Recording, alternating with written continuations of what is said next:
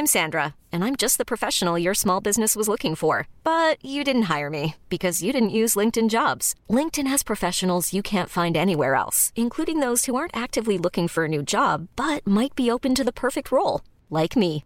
In a given month, over 70% of LinkedIn users don't visit other leading job sites. So if you're not looking on LinkedIn, you'll miss out on great candidates like Sandra. Start hiring professionals like a professional. Post your free job on linkedin.com/achieve today. I would like to begin by acknowledging and paying my respects to the Wurundjeri and Bunurong people of the Kulin Nations, the traditional custodians of the land on which we stand today. I would like to pay my respects to their elders, past, present and emerging, and acknowledge that sovereignty was never ceded.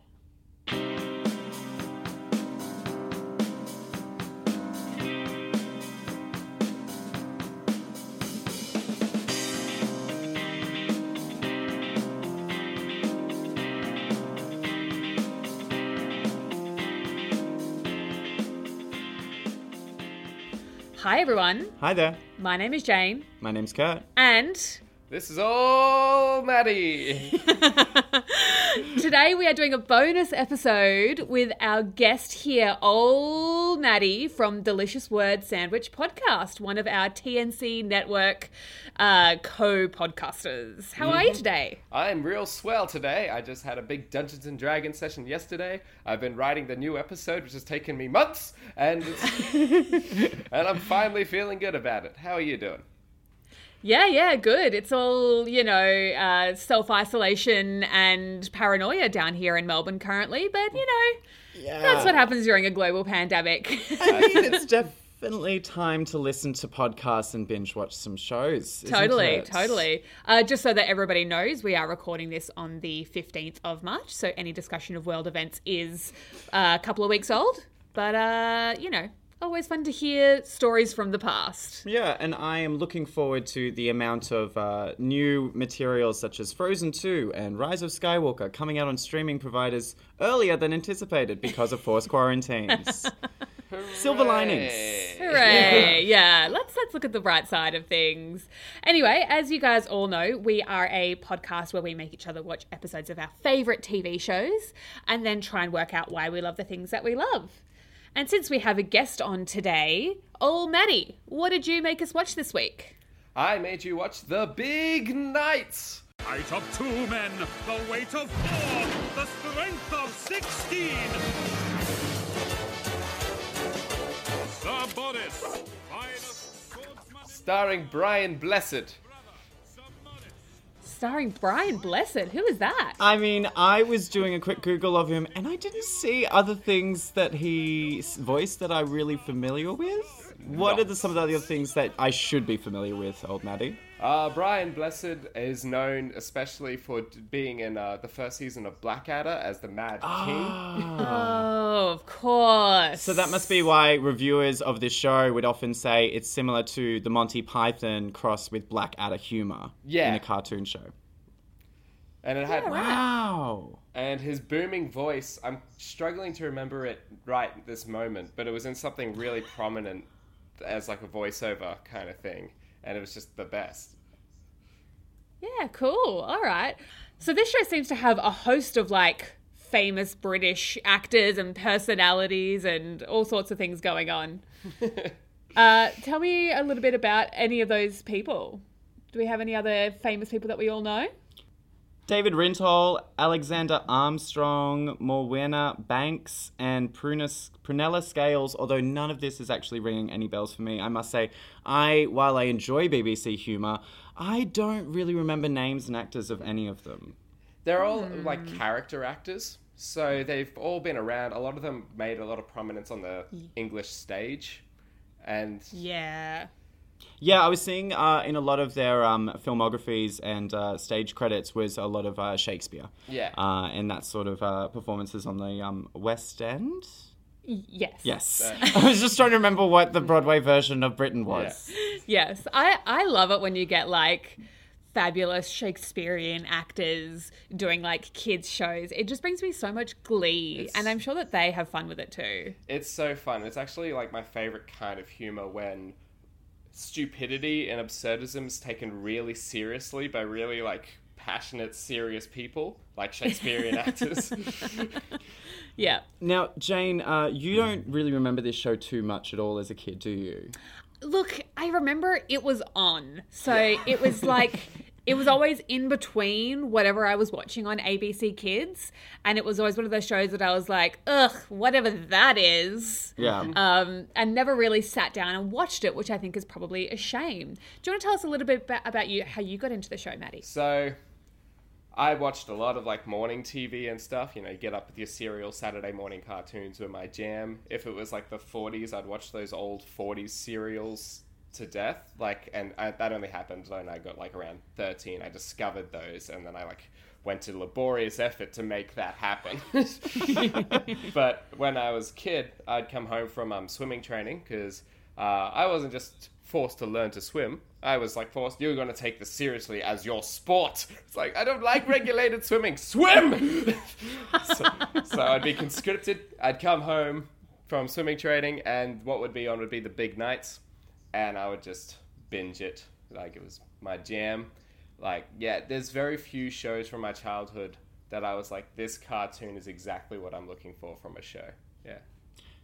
And so given its style of humour, I'm guessing you probably were interested in a lot of BBC-style stuff with Monty Python or Blackadder. I personally actually have seen a lot of Monty Python. I haven't seen any Blackadder, and I feel a little bit guilty about that. Don't feel guilty, just watch it. Okay. Noted.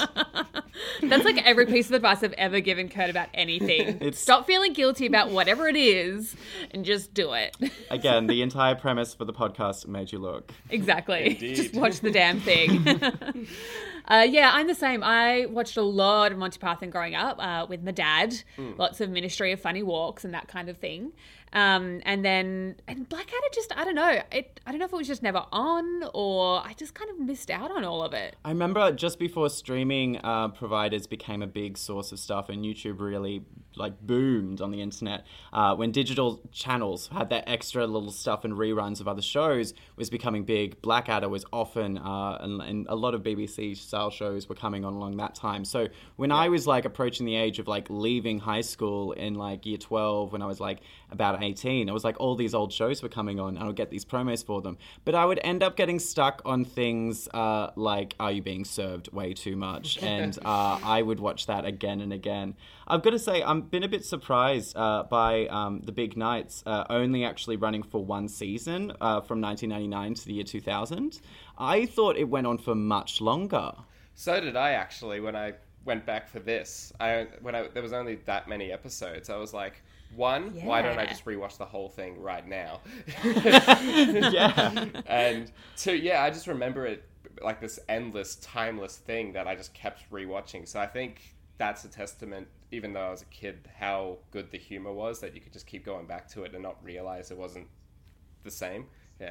Yeah, and totally, because I don't remember it just like being on for a minute. Like I remember this being like constantly like rerunning on TV and TV. I just assumed that there was like 1,000 episodes because I don't remember seeing the same clip twice, which is like, I remember even when I would watch occasionally The Simpsons, I always felt like I was getting the same episodes. Yeah. Whereas this, it's like, I don't think I ever saw the same clip twice, but I must have, because there's like 12 episodes. 13. Only 13 10-minute length episodes. Yeah. Do you want to just quickly introduce the concept and the premise of the show, and then we can go back into production history a little bit? Definitely. Yeah. Sorry, old Maddie. Sorry. It's not my job this time. Not your job this time. Ha, ha, ha! Now, so also going back to Brian Blessed, I remembered what he was really known for. He was the villain in Tarzan.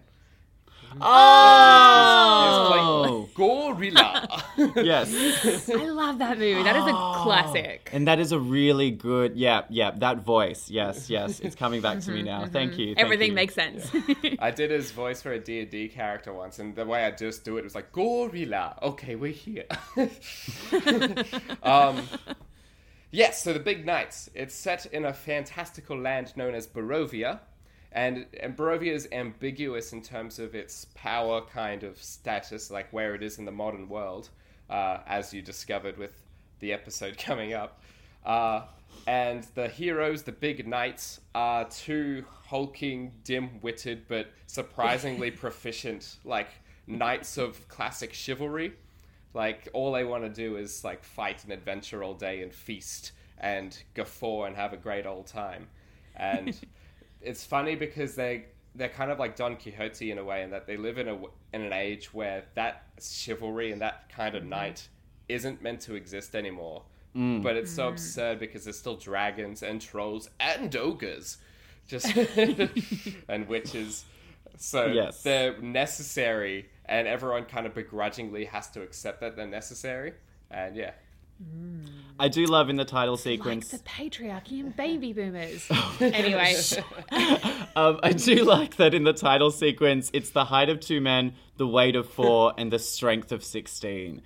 It wasn't until that I was watching this back again, I was like, wow, I actually really remembered this show. There was one episode in particular that made me just completely terrified. And that was the episode where they do time travel and they accidentally just screw things over repetitively. And I think I had nightmares for 2 weeks about square-shaped wheels. I learned the butterfly effect from the Big Knights. And this is probably my earliest exposure to time travel and the problems that surround that in storytelling. Wow. I can't believe you had nightmares from the Big Knights. That's That's brilliant. the best, and I love it. I've got to remember, I really do remember the show a lot. I think if I went back and watched it, I would probably only have missed maybe 2 episodes. Oh, wow. And I remember a lot was watching this around the same time that, what's his name called? Someone the Barbarian. The really annoying guy. Dave the Barbarian, probably? I think it was a really mundane name like that. Yeah. And so it's got that similar kind of zest for trying to just be an adventuring, hulking hero, but being quite dim-witted. And so these 2 shows, even though they're completely different in terms of style of humor, one was American-produced and one was British-produced, they kind of went hand in hand for me for that kind of age where I was just enjoying these random castle dragon adventures in a time where it seems that they're a little bit displaced in society. Lovely. Yeah. So do you want to just go a little bit, we've kind of talked a little bit about the production history, about where it's from and the kind of humour that it was emulating, but tell us a little bit about its creation, who's in it. Yeah, so as I mentioned earlier, it was actually broadcast on the BBC One over Christmas season, which is quite nice, between 1999 and the year 2000. So it was produced by the Astley Baker Davies company, which is actually made up of 3 people. It's nice they just all put their last name. Astley, Baker and Davies? It's Neville, Astley, Mark Baker, and Phil Davies. And while their first production company result was The Big Knights, the next one is still running to this day, and you will recognize the style almost immediately. Peppa Pig. Hey! Peppa Pig, of Yes. course. So they are actually one of the most successful cartoon companies now to date, given how popular Peppa Pig is. And so one thing I'll talk about a little bit later is actually the cell action 2D style of animation that they use, which is almost exactly the same. And so The Big Knights was one of the first cartoons produced on television that actually used this style of animation. Rightio. It's very fun and exciting, but we'll talk a little bit about the episodes before we get into that. It's won a number of awards. I am really honestly surprised that there are only 13 10-minute episodes, but these are kind of like back in a time where for certain cartoon shows like Looney Tunes and Tom and Jerry, I guess they're Looney Tunes too, maybe? No, they're a different company. Oh, no, Thank you. I think they're both Warner Brothers, but yeah, they're... Oh, yeah, but they're different. It's not part of the, Yeah, they're not the same world. franchise. Yeah. Tom and Jerry are separate to Tweety and Sylvester, who are also part of the Looney Tunes. Yeah. Okay, segue aside. I really love that as part of the characters we have not only Sir Boris and Sir Morris, but also Sir Boris's loyal hound clad in armour, Sir Horace, and Sir Morris's pet hamster, also clad in plate armour. Sir Doris. Yes, I love it. I absolutely love it. I actually, one of the episodes when I was looking into the production history, I hadn't seen, and I'm so keen to watch actually after we finish recording this podcast, is an episode of Jack and the Beanstalk set from the perspective of Sir Doris. Cute. And I just love the idea of looking at everything big from the most smallest perspective possible, to kind of see how all of that plays out. And so it's quite impressive, the fact that it's been won a number of awards, but it's only actually gone over to a couple of countries. I don't actually see it of ever being distributed on television in America. That may not have been the case. It may have gotten there from some other way. I mean, probably not. It's not really. I feel like the US is less likely to import British children's TV shows since they have such a thriving industry themselves. Right. And the humour style often just does not translate. Yeah, while Australians can often take in American humour and British humour, going back and forth doesn't tend to work too well. Yeah, no, it's totally different. We got Australia, Poland, Brazil, Finland, and the Netherlands, which is known as the Big Nights in Australia. Wisely Risus. I should not pronounce Maybe don't try these. and pronounce the names in their local titles. I do like that the Netherlands is called Heron in Blik, though. I like that. Heron in Blik. Lovely. Okay, but that's basically just a little bit of the information surrounding the actual production of the show. Which is quite fun, but it's really nice to know that a show can actually be quite simple and quite short, but still have quite a long-lasting effect, that it could be running over and over again and still seem somewhat original. Yeah. Yeah, totally. Okay, I'm going to do a bit of a recap of the 2 episodes that we watched for this podcast. I'm going to do it in my best nightly voice. Yes. Because why not? So we're going to start off with episode 3, Night School, since it's technically the first one in the run. Sir Boris and Sir Morris are at a feast with the king and princesses and all the court. The king asks for a poem, and the knights make a big mess and are very crass in the poem that they tell. The king decrees that they be sent back to training as punishment. We've got to look up this guy's name. I couldn't find his name. Do you remember the name of the sir who teaches them about manners and cordial, polite behaviour? It's like Sir... It's not Sir Fiddlesticks. It's like Sir Crookshanks or something. Sir Blah-de-blah tries teaching them trivial things such as manners and bowing, but the knights are having none of it. It's Sir Kifskate. Sir Kifskate. Lovely. Sir Kifskate. The knights are having none of it. They decide to open up an old-fashioned night school and advertise that they will reveal all the secrets of night combat. The witches, dragons, and ogres all come to the school to learn how to defeat the knights, who do not notice that their students are all villains due to the masks that they wear. The witches, dragons, and ogres attack the kingdom using their knightly skills, but Sir Boris and Sir Morris are called upon and still manage to beat them. They return to court the heroes and once again make a mess of their poetry telling, including nudity. Yes. I didn't realise that the cheeky princess twins were repeating characters. But again, in 13 episodes, I'm not sure how many of these characters are repeating. And the article outlining all of these characters is just listing ones that may be in one episode. But I do like that they love the alliteration here and the sounds of the words. Morris, Horace, Doris, and Boris. And you got the princesses Lucy and Loretta. Lovely. Yes. The next episode... Episode 6, Proton Power. The King of Barovia is searching for a new power source for the kingdom. Instead of the clean, efficient, but expensive nuclear option, he goes for proton power, as it is cheap.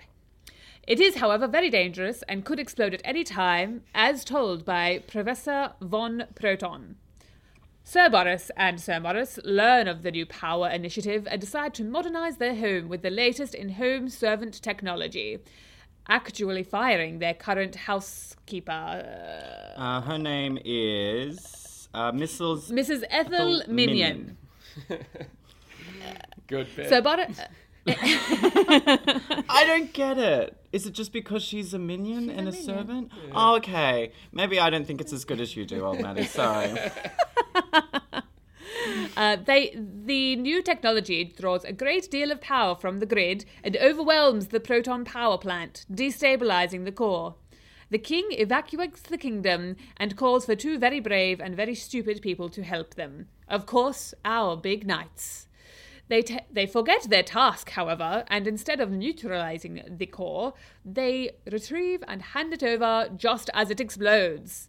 We learn that proton power comes from pig shit, which has now covered the entire kingdom. Sir Boris and Sir Morris's housekeeper, Mrs. Ethel Minion, is pleased to return once more to clean the poop from their castle walls. That's it. That's it. Yeah. Apologies for the little slip in accent there. It's No, it was not right. really my strong suit. No, I appreciate your commitment, Jane, very much, very much. No, oh my gosh, when I first watched this, I was a little bit worried because Jane has often been not a fan of toilet humor. That is sometimes something that pops out of the shows that I've suggested to her. But it seemed like it wasn't too bad for you this time around. Look, It's limited. I feel like the whole thing about toilet humor usually is that it's like, lol, fart's funny. Mm-hmm. And it's just like, I get it. I totally get it. Yeah. I don't want to look down on it. I get that for a lot of people, farts are funny. For little kids, farts are very funny. Sure. For me, generally, not really the case. But I think the way that it was actually woven into the plot of the episode, as, you know, something that made a difference and was, kind of integrated into the story makes a huge difference for me. It didn't seem like it was just humor for the sake of it. Yeah, it's it like lol was poop. Yeah. Yeah.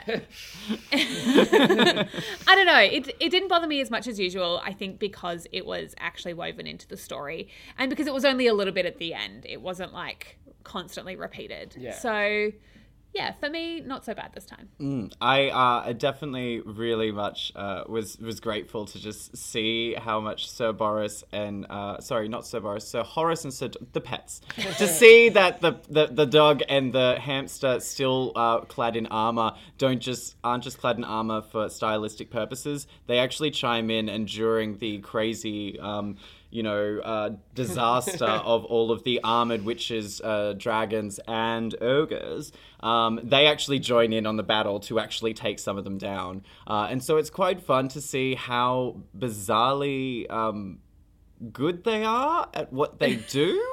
But it just needs to be very, very, very clearly directed. Otherwise, even when it is clearly directed, it doesn't tend to go too well. And I enjoy good failure in my characters, so this is something that tends to be up my alley. Yeah, when I picked the episode, the image that like stuck in my mind from childhood was when their two medieval knights are in a proton reactor and just like tearing it up. And I was like, that's the perfect image for this show. Yeah.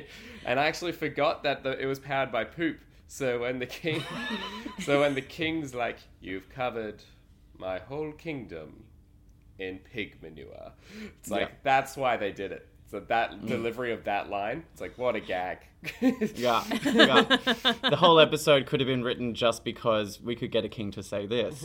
But I really enjoy that the second episode, Proton Power, really showed us a bit more of the out-of-dateness of these heroes. The fact that we're in an empire that has electricity starting to be a part of their modern world, and the royal family watching on the telly the development of different electricity across the land is a very it's giving me Crown vibes, especially season 3 that's actually not been released too far back, when they actually show what the royal family's like watching television, and has that kind of style of, oh yes, good, jolly good, that's nice. And it's so nice to see, to really get an understanding of they're really not part of this world anymore, but they're really on the outskirts, and kind of reminds me of some of the other farms and people that I've seen in small country towns. Although my hometown did get its first 2 traffic lights last year, so that was a big win for us. Yeah, so I guess kind of, the idea of having this society that's kind of on the edge of like, is it modern? Is it chivalrous? Like, it's clearly a kingdom, which doesn't exist anymore. Yeah. But also they have power. Like, it's a very bizarre world to be in. Tell me, were you like drawn to that as a kid, this kind of juxtaposed world? Absolutely. The absurdism of the world, and like the whole, your heroes are 2 outsiders, but they're so confident in the fact that they're outsiders. Like, they don't even realize that they're not supposed to, like, they don't fit. They're so happy to be themselves and be in this ambiguous world where anything is kind of kind of happens. Like, it's one of those shows where you can imagine the writer's room, and they've given themselves this flexibility that any gag they want, it's like, oh, let's put them in a proton power plant. They can do that, and it works. And I love that it's like, we're going to put this unstable power plant as far from society as we can, and it's right next door to the big nights. Yeah. It's like, that's so emblematic of, like, how this world kind of just works for these characters so perfectly. And yeah, so I guess that's what drew me in, is I've always been into, like, old-fashioned swashbuckling and rambunctious adventure, but also absurdism and kind of modern themes and fish out of water, outsiders and all that. It has. I feel like. Oh, sorry. Keep going. I was just saying, it has it all. Yeah, I feel like when you talk about like absurdism and chivalry, I think it's so interesting that like any modern storytelling, and when I say modern storytelling, I'm talking about like, as you mentioned, Don Quixote, even back then, which is like one of the first novels like that people count as the modern novel. Yeah. Even back then, people were like, lol, chivalry. And so it's kind of like, we're so far removed from that the only way we can actually look at chivalry and that kind of the idea of bravery for the sake of bravery is through absurdism, because it's such a weird concept in our society. Like, it just doesn't even make sense. Yeah. What are they being paid to charge in? Nothing. They just do it. To be perfectly honest, I think that one of the reasons that, like, it's so fun that the writers could just be like, oh, time travel machine, do we need a wizard to do this or do we need a scientist? Oh, doesn't matter. We could choose either. Setting it in this, it gives me a very Tim Burton Batman universe vibes in terms of the fact that it's this gothic kind of empirical looking city that uses old-timey cars and newspapers are bought, but also, you know, Alfred is swatching up his DJ skills with a CD recording of the Penguin. So I just enjoy that it's got this element of just being able to bring in kind of any time era that it really wants to draw upon. It's really surprising that it didn't actually get more successful. But then I guess looking at the countries that it actually was exported to, that probably does speak a little bit to it in itself, that maybe it wasn't as mass marketable, unlike their future incredible success, Peppa Pig, who is actually apparently 5'4", and that is a terrifying large height for a pig. That is massive. That's like Napoleon in an Animal Farm.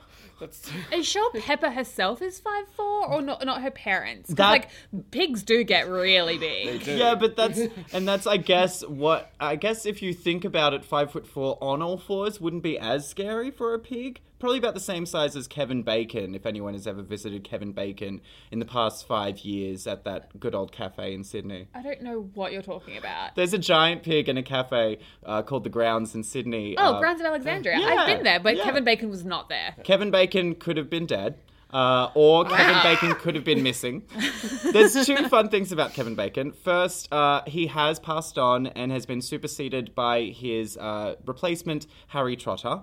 But the first development with Kevin Bacon is that he was about 6 or 7 years at this cute little farm part of the cafe, and he was actually stolen, but then escaped the thieves and actually made his way back to the cafe on his own. I don't believe this story. I think this is a publicity stunt. I mean, there aren't that many other pigs that look like Kevin Bacon, but I guess the cafe could have just been pulling a whole parents' goldfish replacement scenario over our eyes. But I think that one of the reasons why The Big Nights was certainly an appealing aspect to me as a kid is because I really romanticized this notion of chivalry, and I'm not sure if it's this element of that I was raised in a very Christian household, and that I was limited into the certain types of things I could watch. I wasn't allowed to watch Harry Potter, and these kind of shows that had barbarians or elements of magic in them were kind of okay because it was a kid's show in only 10 minutes, and the odds of a dragon or a wizard or a witch being on screen when my parents were in the room was at least limited. But I was always the kind of person who would leave doors open for girls, even in high school, and then give out chairs and stuff. And then I'd get to a stage where I was like, Kurt, this is probably not okay. Maybe you should just do it for everyone, not just girls, because that's a bit sexist. That's the trick. And that's true chivalry. Yeah. There you go. But, you know, growing up as a male in Australia, toxic masculinity and unknowingly loyalness to the patriarchy is something that we don't realize we're being taught before we're being taught it. It's true. You're just, it's hard to overcome society's norms. Yeah, so I think that the concept of knight chivalry and how barbarians would be these big, brooding, ridiculous men, maybe there's a little bit in terms of my unknown sexual orientation at that point of time as well. Who knows? But ultimately, I definitely realized that was one of the draws to these types of shows for me. I love the knight stories and tales and them being these honorable people. Even though they're, like, also ridiculous. Yeah, because I saw myself as also ridiculous. You are also ridiculous. Yeah. It adds to the charm that they're also ridiculous to me. Okay. I guess I looked into, like, the idea of chivalry. I can't remember why. Of course, I researched it at some point. Isn't our modern understanding of chivalry, like, a total myth anyway? Oh, yeah, I don't think it's really possible in this day and age. No, not like it's not possible in this day and age, but, like, our understanding of what we think knights' code of chivalry is actually, like, wrong? Oh, yeah, I heard that. Is that right? I think so. It's gone through many iterations. Like, if you go from, like Le Morte to Arthur, with the original tales of, like, King Arthur, like, kind of amalgamated for the first time by Mallory. And then you go to, like, The Once and Future King, written, like, in the 40s by T.H. White, which is, like, a different kind of, like, more streamlined narrative of Arthur. Very different codes of chivalry. Very different, like, say, Lancelot is the pinnacle of chivalry in both of them. And they're very different characters in both of them. So, because back then, like, Arthur got Camelot through mass war. Like, he was a warlord, and he got all his but that was considered chivalrous because back then it was not about, just being courteous and everything. It was about glory and combat and your will coming on top of everything. And yes. then later on for Lancelot, it was about, like, helping everyone you see and adventuring for the sake of adventure. So, and for Quixote, he was also about, he's kind of a bit of both, like, save everyone, but because you decide to save them, and, like, your will is triumphant and combat is it's a very strange kind of evolution of things. Like, I think in the French age of Romanticism, the notions of, like, romance and stuff came into chivalry way more, like, harder, whereas before those kind of poems and stuff, it was really just about, like, justice, but medieval justice, where it's more about order. Totally. Yeah. Actually, I was just listening to a podcast today where they were talking about like the Romantic period, where basically, like, everything leading up to the Romantic period had been, like, very, like, staunch, and, like, morality and all the literature was all just, like, very, very boring and very much, like, keep society in its norms, and how the Romantics came in and were like, no, individualism, let's make everything dramatic and exciting and et cetera, et cetera. So I can see how in that time period it totally would have, like, shifted the idea of chivalry away from, like, fighting for your king and doing whatever you need to for your kingdom into, like, no, but he's a knight and he loves the ladies and he's going to protect and serve and blah, blah, blah. That totally makes sense. It's definitely another way that can easily romanticize history before us and just use it as an interesting writing tool for future characters and stories, ultimately. Yeah, I mean, everybody loves a little, swashbuckling adventure, romanticism. And to be honest, even though I'm not necessarily proud of it, guilty pleasures, we've definitely talked about them on this podcast before. I did watch the terrible Netflix Knight Vanessa Hudgens movie with a classic fish out of water scenario where the knight is this just gorgeous long-haired man who has been somehow transported to the future, and this very wonderful woman who is unfortunately single, and that happens to be her most interesting character story arc, to actually have a trouble over Christmas time, means that she ends up falling in love with this wonderful knight. Not necessarily the best way to move cinema forward, but very enjoyable. Doesn't sound like it's my cup of tea. I might spend that entire movie yelling and throwing things. Yeah, that'd be it. I remember Kate and Leopold, and that sounds like a better version of that. That was a bit better because he learned. Yeah, with the gender reversal, it somehow makes it a little bit easier to swallow and tackle and break down. But in this way, it was just exactly his moment of chivalry, and his knight's honor code and path and truth and justice was just that whole concept that is just completely inaccurate, but is just an interesting way of setting up a certain character to be acting a certain way. And then now he's in a completely different place, but he will act a certain way because of his chivalry and his code. Yeah. Sure. Yeah, I mean, it's just so hard because, like, all of this stuff I hate in, like, real life, obviously, because, like, chivalry is silly and, like, you should all just be good people and we don't need to be, like, brave and true and protective and stuff. It's like, if everybody is just a good person, then nobody needs protecting. Yeah, but unfortunately everyone isn't a good person, Jane. Yeah, Sorry. obviously. Also, if anyone listening wants to watch that ridiculous show, it's called The Night Before Christmas with a K-N-I-G-H-T. I saw ads for that. Yeah. It's not good. I'm not saying you should watch it. I'm just saying if you are the kind of person who would enjoy that. If you are stuck inside for 2 weeks in self-isolation. Maybe. When Maybe. you were talking about it, I assumed it was made in, like, the late 90s. No, it was made, like, last year. Oh, no. Those Netflix Christmas specials Oh, are just like... yeah, they're like stuck in back filmmaking 20 years ago, definitely. Yeah. Just At least the watch TV Kate shows are Leopold. better. Just watch Kate and Leopold. That Yeah. was a good Christmas present to my mum not too long ago, actually. On DVD. Of course it was. You know when people still buy those, Jane? People still buy them. Some dig people, them. yes. Yes. My dad has the biggest DVD collection you've ever seen. It's stupidly large, which we've all been making fun of him for. But, like, now that we're all, again, about to be in self-isolation for 2 weeks, and, like, the internet, particularly in Kalgoorlie, where my parents live, is going to be, like, terrible quality with everybody trying to stream, maybe they had the right idea. I'm so grateful that my parents have finally gotten the NBN in their area of their hood, because their hood, I don't know why I've used this term, I've never used it before, it was ridiculously slow, and they would take them about 5 minutes to load 30 seconds of a YouTube video, whereas now they can stream everything, and they've been watching Netflix for, like, the first time in the past 3 months, and they just keep messaging me and calling me saying, "Kurt, Lost in Space is amazing. This is the best Christmas gift ever."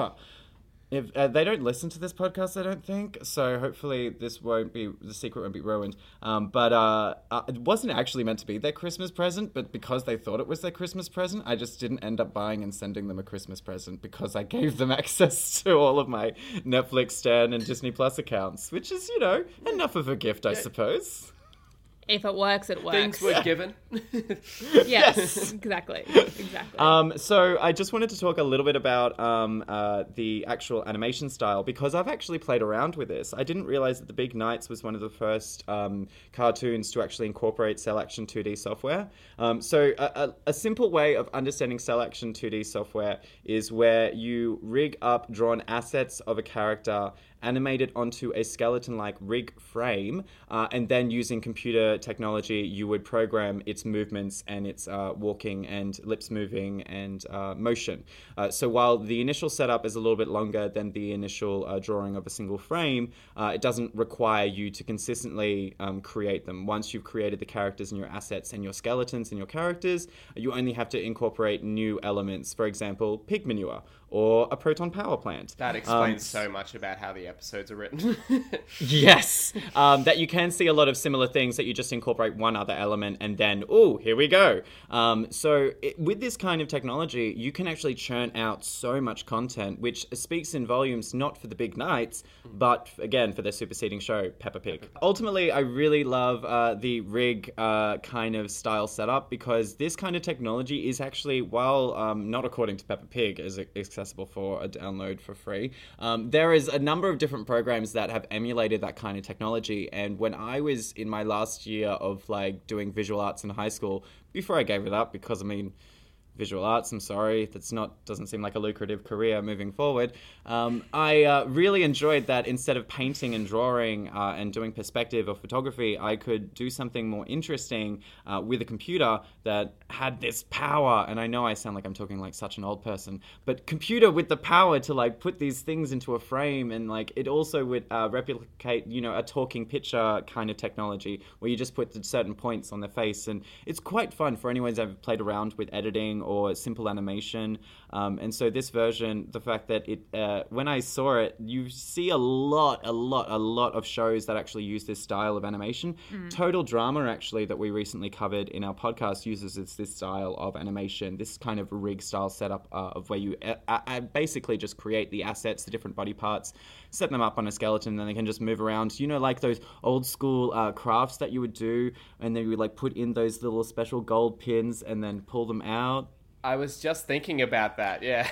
I have no idea what you're talking about. Oh, they're these like butterfly bolts or like little like paperclip things that were gold, and they had a little head, and then you would like pull them out, and there would be like a hinge, and then you would have different paper and different holes, and you could like make a thing do this. Oh, okay, yeah, I'm with you now. For an audio podcast, I'm doing the Running Man slow motion and the robot. I'm with you, yep, I followed. Yes. It's vivid. Yeah, okay. But that's essentially what this software does. So what you're saying is you just want to be a puppet master, and this allows you to do that digitally. Yes, but doing it what it's all digitally about. is a lot better because you don't need as much technical skill to build a cool puppet, whereas you can just like crop things from Google Images. That's right. Yeah. And it sounds like this kind of technology, like I remember, I'm digging back into my memory banks to like watching a lot of Lord of the Rings behind the scenes DVD extras. And I remember them talking a lot about how they were using brand new technology as well to kind of create every single member of the army was its own character, and they just kind of gave it, you know, again, a frame and some kind of general traits, and then they could like put them all into the computer and then go fight. So it seems like it's all kind of technology that was probably feeding into each other. Yeah, I mean, that style of 3D rigging skeletons had been around for a little bit longer, I believe. But it being integrated into 2D animation, that was really exciting to definitely see how, you don't have to give up on cartoon animation for it to be 2D. You can actually integrate 3D technology into 2D planes of creation and the look and style, and it still work on... While it is technically, like, it's not 3D, it's just kind of dealing with layers, like on a PowerPoint presentation, when you want to send something to back or forward. Like, this is all they're doing. It's real fun, it's real simple. It's not as simple as I probably make it out to sound, but... No, it's totally, it's all you have to do is right-click, send to back. Once you've done, like, the 3.5 hours of rigging up one skeleton, it's really fun to just make them do any kind of motion you can actually deem possible in your little head. Oh my gosh. It's just like, click and drag, boom, you got an episode. Click and drag, Perfect. double. Yeah, and I guess it kind of makes sense as we were talking about, like, how these episodes all feel so different, and even each kind of section of the episodes feels so different that you might not recognize them if you're only catching bits and pieces at a time. I guess it's because they had the ability to be a little more creative with their backgrounds and their settings, whereas I know this is going way back. Oh yeah. In an old school traditional animation style, you're often having to reuse the same animation slides and just kind of redraw over them, to create a different background. It was so labor intensive. So I can imagine this must have just allowed for so much more creativity and fun and playing. And what I do find really nice about like the kinds of stories that they were letting themselves tell is they're not necessarily dumbing things down. Like they are a little bit. It's a kids show. There's always Like an element of it's silly, but it's not, and it's like absurd, but it's not like pandering. yes. Yes, Yeah. actually, that's true. I've spoken a lot on this season of Of Major Look. rose-coloured glasses, children's shows, making it difficult for Jane to like anything I recommend to her. Correct, because I just found all of those shows to be a little bit stupid. And not just stupid in terms of like the humor, but in terms of like The writing. and having bad episode structures like Yu-Gi-Oh! And Dragon Ball Z, which all just, didn't make sense and had plots over like 35 episodes. Yeah, There's a reason for that. Sure Find there out is. next time. Sure there is. No, I will not. We cannot get stuck talking about Dragon Ball Z so again. much find out next time on Dragon Ball Z. No. But the manga had to catch up. Okay, continue. Thank you for bringing that in. No, Well, we're not talking about it anymore.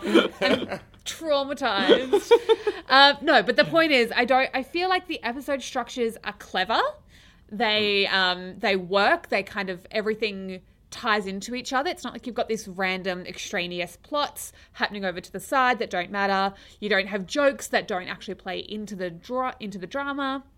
I think it's actually quite well told storytelling, even if I don't necessarily like the stories themselves. Like, they're not really my cup of tea, but I can really see what they're doing here. And the English style of humor, which tends to be more wordplay focused. It's terribly punny, and as you were talking before about the alliteration and giving it that sense of whimsy, I have so much more respect for that than I do for a lot of the TV shows that we've spoken about this season. Yes. I'm worried she's giving you like guest honor and being a little bit kinder to you on your recommendation, but unfortunately I agree completely as well. And one of the reasons why I think that this show doesn't feel dated, even though it's over 20 years old. This show came out in 1999. Okay. Given it had this dry style of humor, this sense of world that it was putting itself in, it meant that it's actually having fun with not pandering to a younger audience, that the stories it's actually telling still feel kind of relevant. Although when they were talking about nuclear energy being clean energy, it's relatively clean. There are arguments about nuclear, like if you can get around the nuclear waste portion, if you can find something to do with the nuclear waste, the emissions are cleaner. It's a tricky one, but it can be considered a cleaner form of technology. But they're actually, and you know, the sense of old school style teaching where it wasn't all this poppycock nonsense of trying to be bowing and doing all this sort of thing. It actually kind of works with today pretty well, even more so than something that was produced just a couple of years ago when I was showing Jane Total Drama Island, which already seemed dated even though it was only produced a couple of years ago because it was feeding so heavily. Very different shows, though. They are very different, but you know, they could have. They're not trying. Both of the shows were trying to do something in terms of like to actually. What was Total Drama Island trying to do again? They were trying to be satirical and trying... They weren't very successful. But the problem is that was very focused on the zeitgeist of... Survivor and the current media climate. Yeah, reality competition TV. It was trying to play off of that, which was so topical of the moment. And now it's not as topical. And this is timeless. Yeah. It's definitely got that Batman, Tim Burton, timeless vibe as well. I'm sorry to use that analogy. Don't talk to me about Tim Burton. I really... Have you seen Batman and Batman Returns? They're good. They're good movies. Have you not seen Batman Returns with Michelle Pfeiffer, Jane? Am I really discovering this for the first time? One of my favourite movies that came out the year I was born. I feel like we've spoken about this before. No, I haven't. I don't care about Tim Burton. Damn it. But Michael Keaton. And Michelle Pfeiffer. Michelle Pfeiffer's. Danny DeVito. You're just saying names now. You know these people. Yeah, I do. I just saw how animated you got as well. It was really nice having the video catch up with the energy and enthusiasm that I was giving towards Jade. But no, moving on from that atrocity that I probably have talked about with Jane before, I really admire the fact that anyone could kind of go back and watch this, and it doesn't seem like it's restricted necessarily to, you know, ages 6 to 12.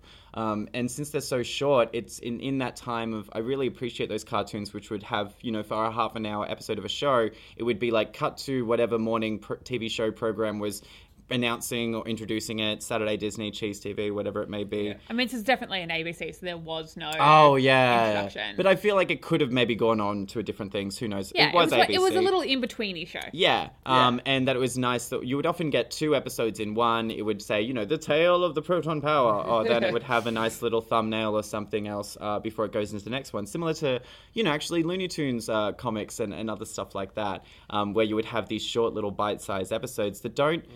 They're quite economic, actually. They are. I really enjoy the efficiency of storytelling. It felt like the story was exactly the right length and the right amount of content for the length of the episode, which is really hard to do in a short episode. That it is. Very on brand. Looney Tunes was my jam as well as a kid. Like, it was pretty, in terms of cartoons that I watched, it was Looney Tunes, The Big Nights, and Batman the Animated Series, and then I just watched like Blackadder and Monty Python and the goodies. I I just realized I have really terribly missed out on a possibility of not showing Jane Batman the Animated Series. Well, too late. Season's during over. this No can season. do. Nah. It's the only Academy Award winner of a It's cartoon so good. show. Well, you should have thought a little bit harder instead of Damn giving it. me Dragon Ball Z and Yu-Gi-Oh. Yeah, that's a big hand. Damn it. Okay, continue, sorry. but yeah, the big nights capture, like the 1940 serial shows that I mentioned. It's so much plot densely told because Yeah. back then they needed you to come back and tune in every Saturday morning, so they had to like sell you as much as they could, and they put so much effort into every episode just to make sure it was perfectly told. And I think that's why it's only one season. One, that it's like it was destined to be like a cult kind of following because of its very niche, timeless kind of style, but also because they only had so many stories they wanted to tell with these characters. And what I loved about it is that they had these established kind of, not cliche, but like they're very simple characters like Sir Morris and Sir Boris.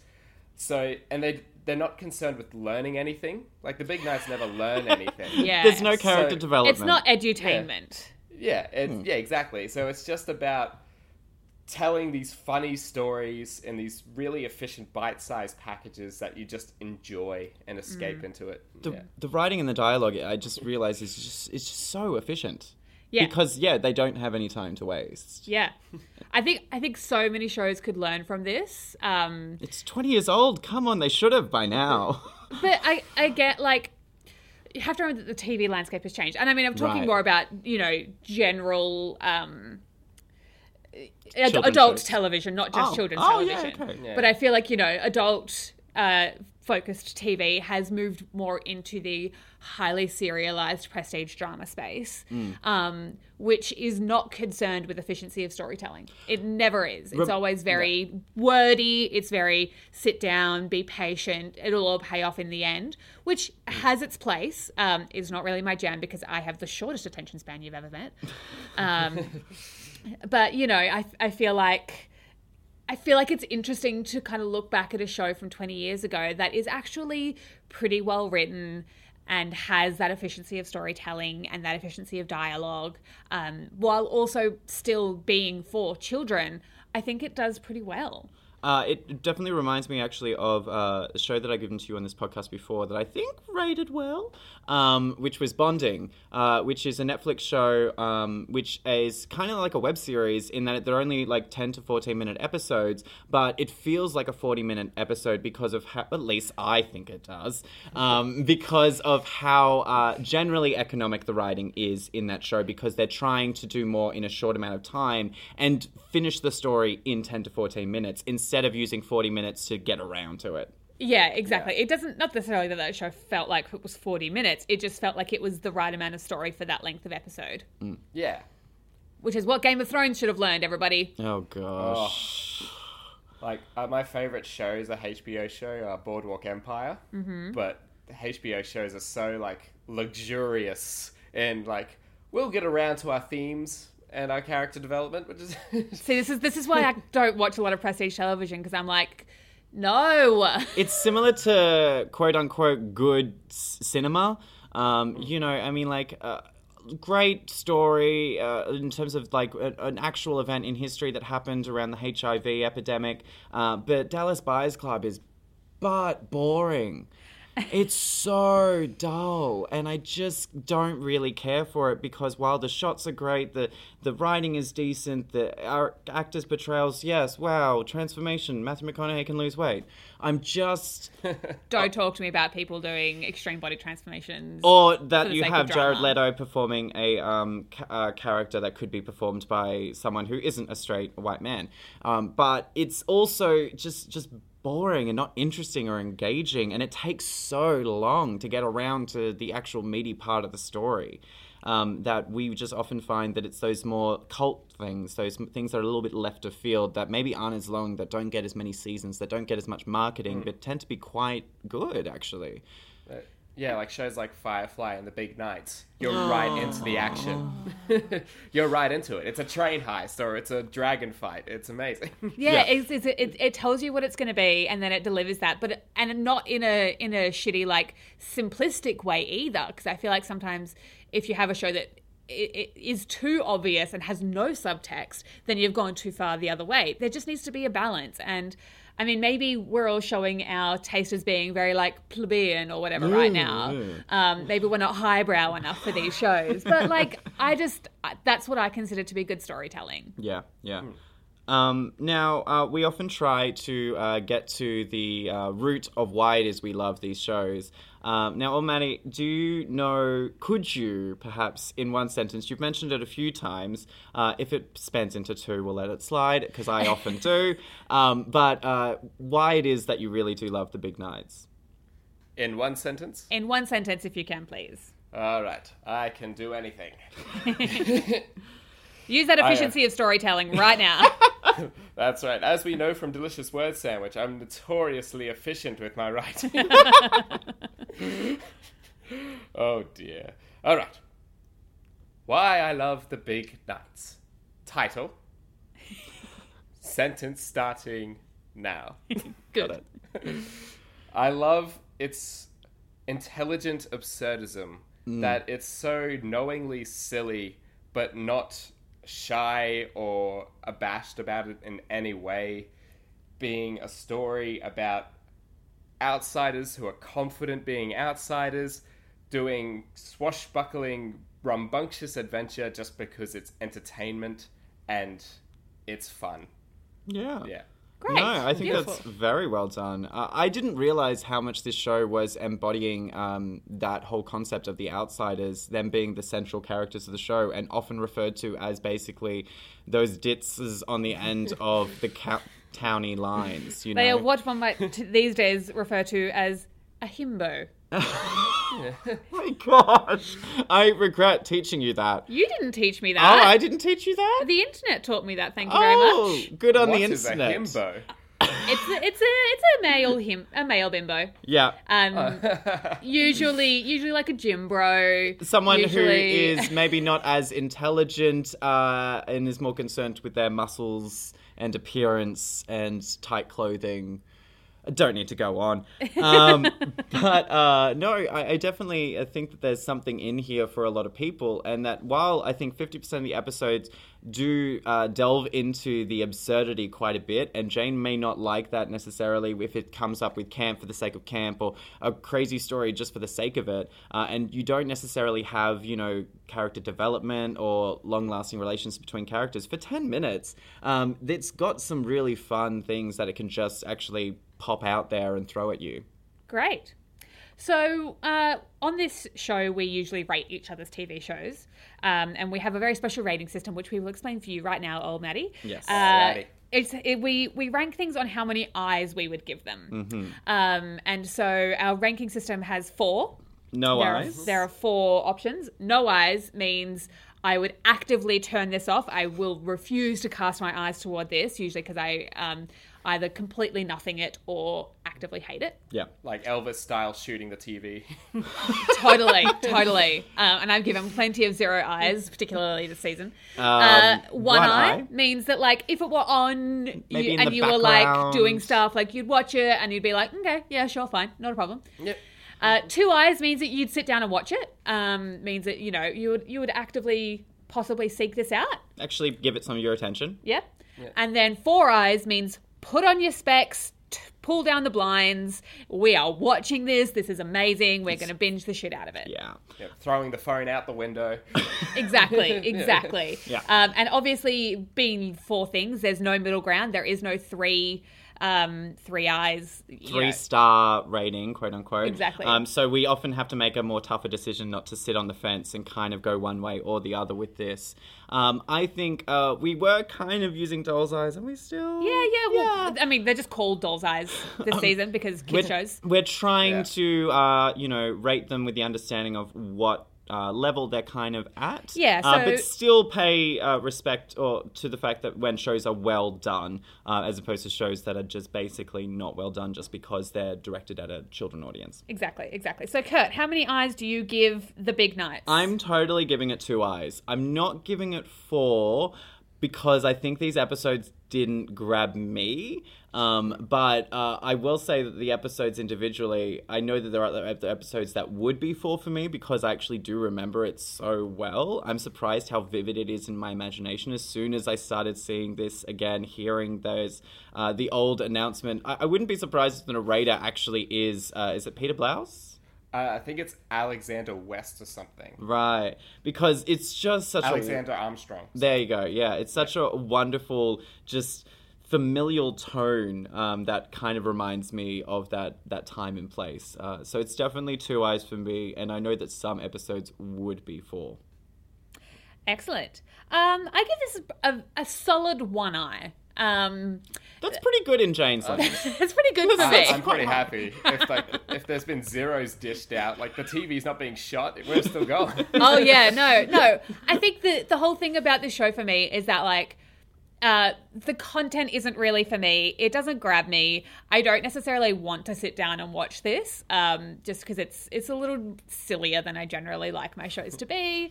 But you do give credit to its writing efficiency. I totally give credit to it, and I think that it's not so annoying that I would want to turn it off. It's totally fine to have in the background. I wouldn't, like, if I had kids, I wouldn't stop them from watching it. I would put my niece in front of this. She loves Peppa Pig. She'd probably love this too. So yeah, a solid 1 eye, which for me for this season is good. So you did good, old Maddie. That's good. That's a wink and a smile. Yeah, totally. Very nice. Yes. And now for this week in particular, we also have a nice little segment of what's been in our eyes. And so I know for me, definitely, I'm very excited that I've finally crossed something off my list, which is actually available for anyone who has an Amazon Prime account. I have finally gotten around to watching Overlord, which, if anyone knows of J.J. Abrams' career, this is actually a smaller film that he did around the time of Star Wars before it all got really big, and it didn't get a lot of marketing push, but it's kind of like a Castle Wolfenstein adaptation of the very popular game franchise, where it's basically Nazi zombies and a ragtag team of military operatives in World War II happen upon a French town where the Nazi zombie experiments are happening. And it's just absolute nonsense, but well done nonsense. And the actor who plays Fitz from Agents of S.H.I.E.L.D. is actually in there. And you might recognize a few people. It is very violent and graphic being a zombie movie, but it knows it's a bloody zombie movie and has fun with it. It is a bit gory and explicit at times, but it's a Nazi zombie movie. I don't think I need to say anything else. For anyone who that's going to appeal to, it will appeal to you and you'll watch it. And if not, you won't. It's fine. But Overlord, available on Amazon Prime. And also the central character is a nice representation of the fact that so many African-American people were conscripted into the war. And they weren't necessarily regarded as heroes, but they were all fighting on the front lines. And he's the central character in the movie, which is quite nice to actually remind everyone of the diversity in history as opposed to whitewashing it. You son of a bitch. I'm in. Yes, and if you don't have an Amazon Prime account, you can always start a trial. Perfect. I'll go next, and then we can go with yourself, old Maddie. What is in my eye this week is actually in my ears. It's a podcast that I've been listening to. Those who've listened to the podcast before know that even prior to the global pandemic, I was vaguely fascinated with infectious diseases and have been listening to This Podcast Will Kill You podcast for a while. Oh, yeah, that's right. But since we are, currently in crisis mode, I've been listening to quite a few podcasts around the COVID-19 build and spread, and I'm not really frightened about it for myself, but I am just fascinated by this whole situation. I don't know how you can do that. I would have trouble sleeping at night. No, for me, it's much more important that I know what's going on. Yeah. I need to know all the details. It makes me less stressed out than being in the dark. So the one that I've found to be the most comprehensive so far, in terms of going into details about things, is one called Viral.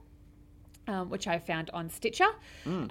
So I've been listening to that. They have a new update every couple of days. Oh, wow.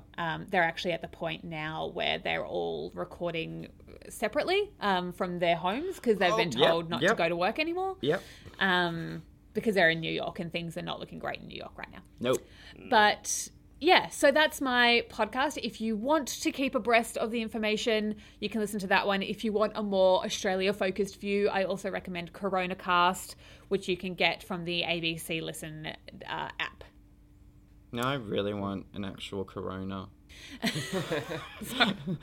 That's a beer, by the way, if anyone wasn't familiar with that beverage. Lime. With a lime. Always with a lime. lime. I saw a wonderful Reddit post the other day, which was actually in the shelves where toilet paper would be, that actually just had a 6-pack of Corona, and it had a little note on it that says, "Tough luck, mate. Have a drink."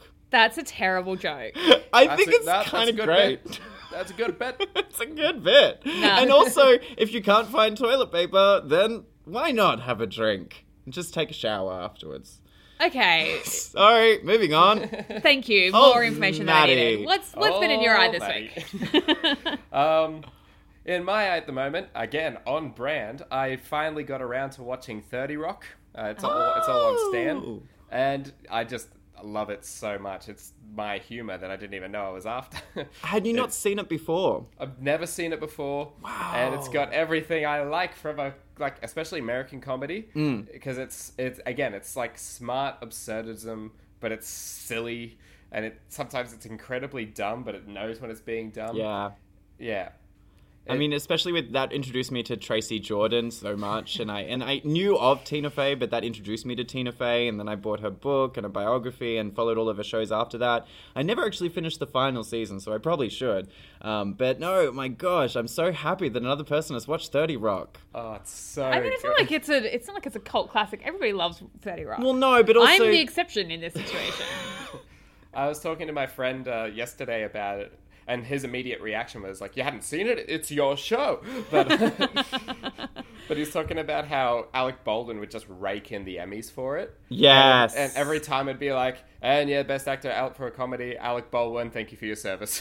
it's just the perfect role for him that just works. It's like because someone would be like, see one episode, it's like, oh, it's pretty one note. He just plays like this really kind of machismo, cool executive. But then there's these moments when he's talking to a peacock who he thinks has the soul of his mentor in it, and there's this really heartfelt goodbye, and you buy it.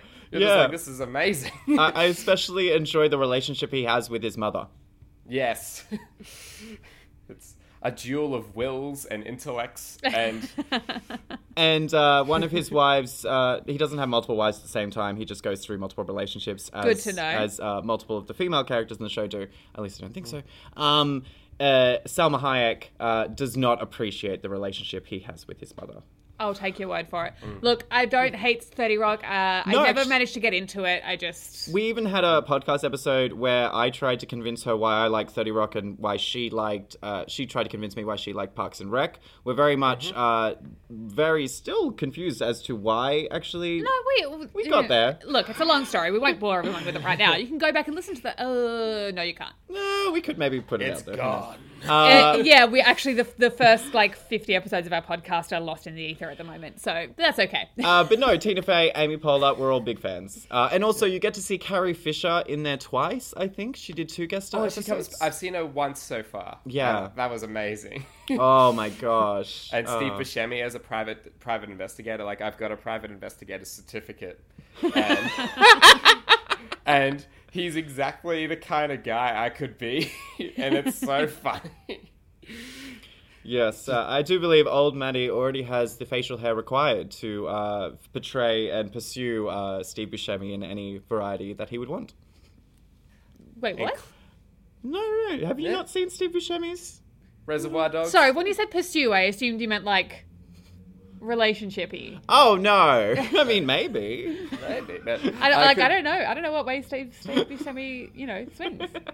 I could play Buscemi in a biopic, and then I could appear in Boardwalk Empire. Oh, this has layers. And then, with that stardom, I personally fund the Big Nights feature film, in which I star. It's very convoluted. This is a perfect one-to-one step. All of those steps Just directly like- lead into each other. Just like a good Big Nights episode. Amazing. See, full circle. I love it. Good work, everybody. All right. Well, I think that's probably all we have time for today. Old Maddie, can you please tell the listeners where they can find you normally? Well, if you want some of my absurdist nonsense, and I promise it is, I have a very long-running... Like, in terms of long episodes, short in number, because they take ages to make, a radio serial literature adventure delicious word sandwich, in which I go on a radio adventure and turn classic literature into sandwiches. Amazing. I personally really love the Dr. Seuss episode. I think it was Oh, the Places You'll Go. Yeah, that was the first one. That's really fun, and it reminds me so much of what I would have done as a kid in terms of the kind of sandwiches that I make. I am so curious to try and actually make one of these sandwiches after listening to one of your podcasts, because I would make things like a Nutella sandwich with pineapple, pickled onion, and some garlic. Jazz. While my grandparents, this is only when I was at my grandparents' house, never at home, and then they'd say, gross, this is disgusting, you can't make this. And Pop would say, no, if he eats it, he can make whatever he wants. And I ate it, so it's fine. I got to make all kinds of delicious sandwiches. Ugh. Ugh. Chuck some words in there and you got a show. Wonderful, wonderful. So that's where we can find you. And do you have social media as well? I am. So you can follow Delicious Word Sandwich on Instagram, and I'm on the Facebook, but I don't go there as often as I should. Nor do we. Yeah. And I'm also a semi-regular co-host on the show Hooked, and I'm spread around the That's Not Canon network. Perfect. Yes. Amazing. You'll hear his voice popping up a few times in some guest roles. But no, you can also follow us on Instagram, mostly, at Made You Look Pod. That's right. You can email us at jacarandamedia@outlook.com if you prefer to send us, private messages and let us know whether you'd like them to be read on the pod. We can do that. You could also please rate, review, or subscribe. It definitely means a lot to us, and it's great to get some feedback in terms of how we all sound. I do remember one of the first reviews we had, which ended up being someone I went on a date with. I promise I won't necessarily date you, but I've been listening back to some of our podcasts, and apparently I have a sexy voice. I'll take their word for it. You don't really do it for me personally. No. but, I think it's only like there half the time. I don't really know what they were going on about, but maybe. Maybe. Anyway, other than that, thank you so much for coming on the pod, old Maddie. It's been a delight to have you. Very much so. Thank you so much. Thank you for having me. I'm truly honoured. It's been so fun. Excellent. And everybody tune in next week when we will have another guest also from within the TNC network. We're very excited to tell you who that will be. And also, I'm hoping by the time you're listening to this, the world is a much safer place. Probably and, not. If it's not, there's more podcasts that you could listen to on the That's Not Canon Productions Network. Sorry, I'm just taking a photo of you, Maddie, for the old Insta. Beautiful. It's fun. Amazing. Getting that delay. Yeah, it's really good. All right. Well, thank you so much, everybody. We will speak to you next week, and goodbye. Bye-bye. Farewell.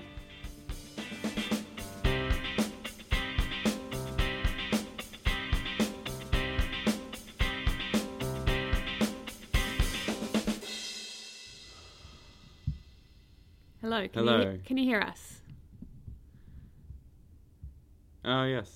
Yes, okay. We see a face. Can you hear us? Cool. Going well.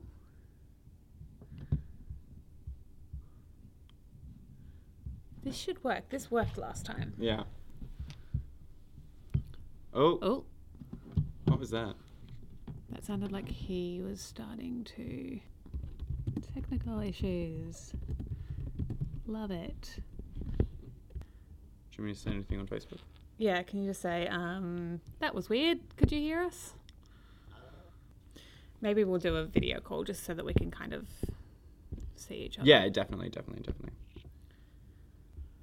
I cannot. Can you hear me? Wait, something's coming through. Oh, okay. What is going on? I could hear you at the end there. Oh, after the click?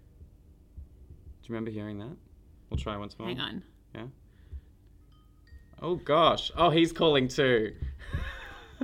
Where is that coming from? Hello. Hello. Hey. Oh, Brilliant. That's so much better. I don't know what we did, but it worked.